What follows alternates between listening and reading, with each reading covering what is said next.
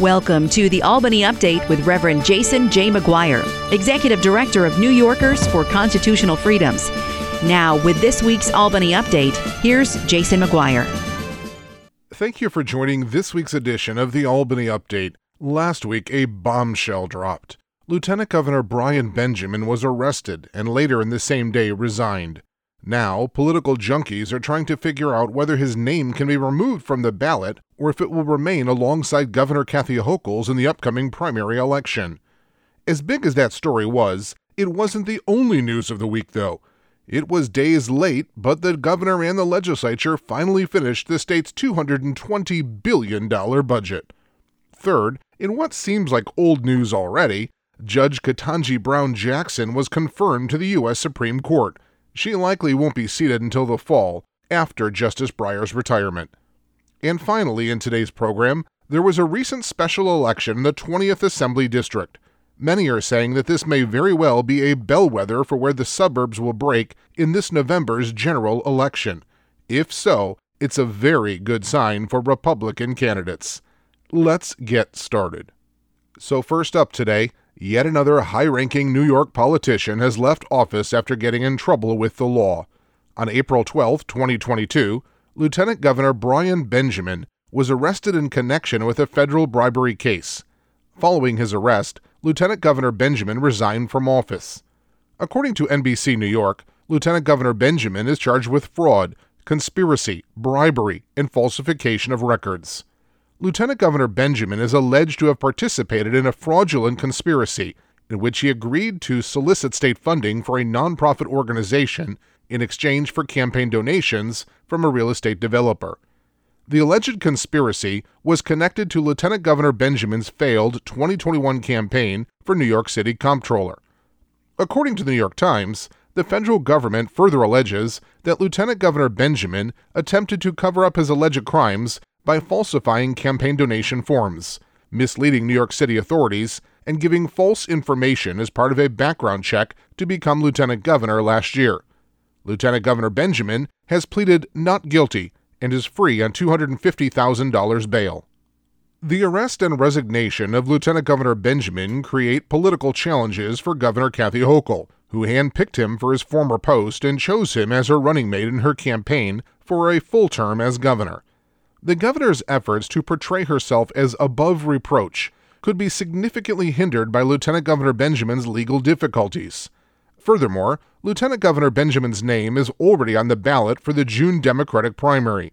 As the Times noted, his name can only be removed at this point if he were to move out of state, die, or seek another office. In an interesting twist, candidates for governor and lieutenant governor run on separate ballot lines in New York primaries.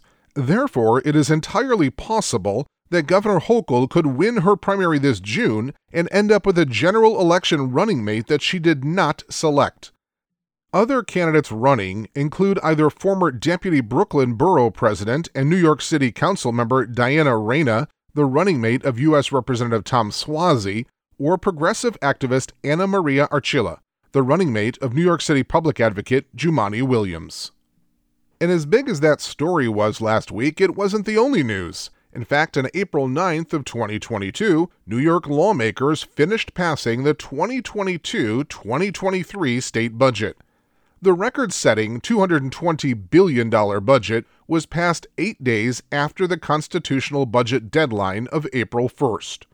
It includes tweaks to the state's controversial 2019 criminal justice reforms, tax cuts and rebates, opportunities for new casinos to open in and around New York City, and $600 million in subsidies for a new stadium for Governor Kathy Hochul's hometown Buffalo Bills. Sadly, it also includes an abortion insurance mandate. Criminal justice reforms were included in the budget at the insistence of Governor Hochul. As the New York Times reported, the budget legislation also allows judges to weigh specific factors in setting bail, including whether a defendant is accused of causing serious harm to someone and whether a defendant has a history of using or possessing a gun. In addition, the budget increases the number of crimes for which bail can be required by setting new rules for persons accused of repeat offenses. The budget reportedly loosens New York's discovery rules, by giving judges authority to decide whether to dismiss cases when prosecutors acting in good faith have missed deadlines for producing certain information. The budget's criminal justice provisions appear to have addressed some concerns expressed by law enforcement officials. However, New York City Mayor Eric Adams has characterized the legislation as incomplete because it fails to give judges the authority to jail criminals before trial based on a finding of dangerousness. Moreover, other law enforcement officials contend that the legislation will not curb the crime wave New York is experiencing. On the other hand, the progressive base of the Democratic Party, which saw no need to roll back New York's criminal justice reforms, bemoaned the budget language as reactionary. According to the New York Post, Senate Majority Leader Andrea Stewart Cousins, a Yonkers Democrat, and Assembly Speaker Carl Hastie, a Bronx Democrat, opposed the bail reform rollbacks and pointedly refused to appear with Hochul to announce the budget deal. The budget also allows for up to 3 new Vegas-style casinos to be licensed in the New York City metropolitan area. Previously existing law would not have allowed downstate casinos to be licensed in 2023, but the budget accelerated this timetable. According to the New York Daily News, the licenses will cost up to $500 million each, and a community advisory committee will influence the proposed locations of the casinos. 2 existing racinos, the Empire City Casino at Yonkers Raceway in Westchester County and Resorts World Queens at Aqueduct Racetrack, are expected to apply for licenses to become full-fledged casinos. The Health and Human Services portion of the budget includes an abortion insurance mandate. Prior to the passage of the budget, the state of New York already required most employers to provide insurance coverage for abortion. However, that insurance mandate, which is the subject of ongoing litigation, was not required by state statute. Senate Bill 8007C and the companion in the Assembly 9007C requires New York health insurance policies that provide maternity coverage to cover abortion as well. Specifically, the bill states that every policy which provides hospital, surgical, or medical coverage and which offers maternity care coverage shall also provide coverage for abortion services for an enrollee. The bill contains an extremely weak exemption for religious employers. The exemption applies only to churches, associations of churches, and religious orders. In other words, faith-based charities and family-owned businesses that offer employee health coverage will now be required to provide abortion coverage. It is hoped that this new abortion insurance mandate will be successfully challenged in court. News cycles seem to pass very quickly, and yet it was only on April 7th that the United States Senate voted 53-47 to confirm Judge Ketanji Brown Jackson of the U.S. Court of Appeals for the D.C. Circuit as a justice to the Supreme Court of the United States. Judge Jackson is expected to be sworn in as a Supreme Court justice this summer. Justice Stephen Breyer's retirement will become effective upon the conclusion of the court's current term. Judge Jackson is the first African-American woman in history to be confirmed as a Supreme Court justice. As we had previously predicted, Judge Jackson's confirmation received bipartisan support. Senators Susan Collins, a Republican from Maine, Lisa Murkowski, the Alaska Republican, and Mitt Romney, the Utah Republican, joined all 50 Senate Democrats in voting to confirm her. During her confirmation hearings, Judge Jackson said, "I believe that the Constitution is fixed in its meaning." The judge added that it's appropriate to look at the original intent, original public meaning of the Constitution when attempting to interpret it.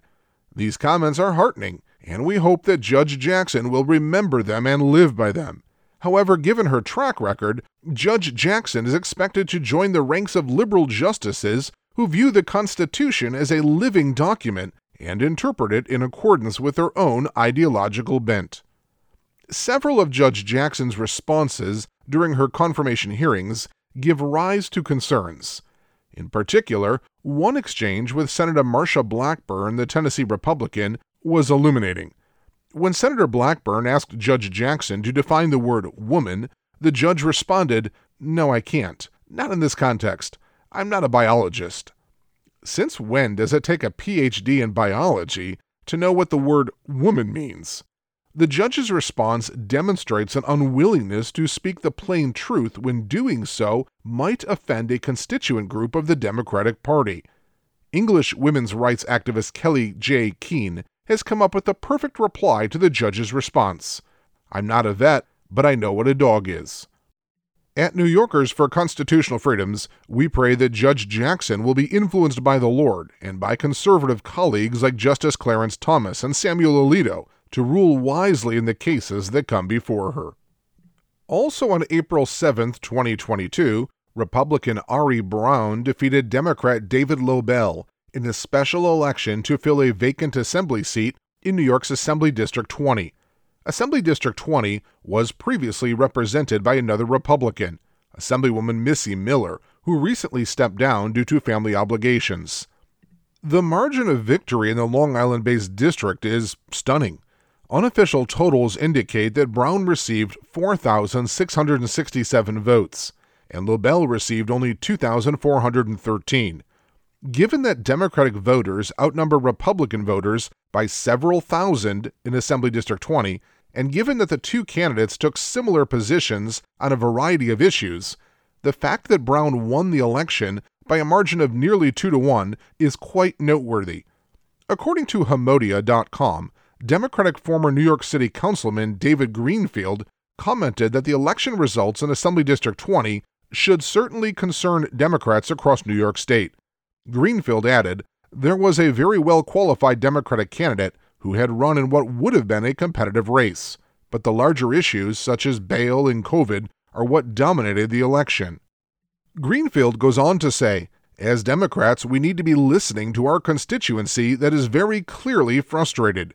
Brown made the following comments, "This is just the beginning of a red wave like never before. People are tired of the crime. People are tired of being told what to do." It's too soon to know for certain whether the election results in Assembly District 20 are reflective of voters' sympathies in other areas of New York. If they are, however, incumbent Democrats should not take their seats for granted in the fall elections.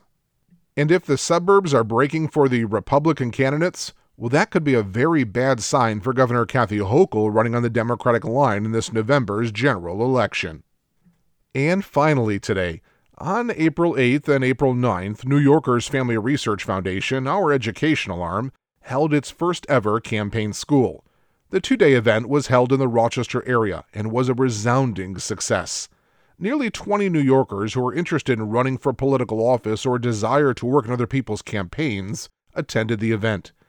The presenters at the campaign school were Zach Freeman and Joseph Backholm of Imperial Independent Media, and myself.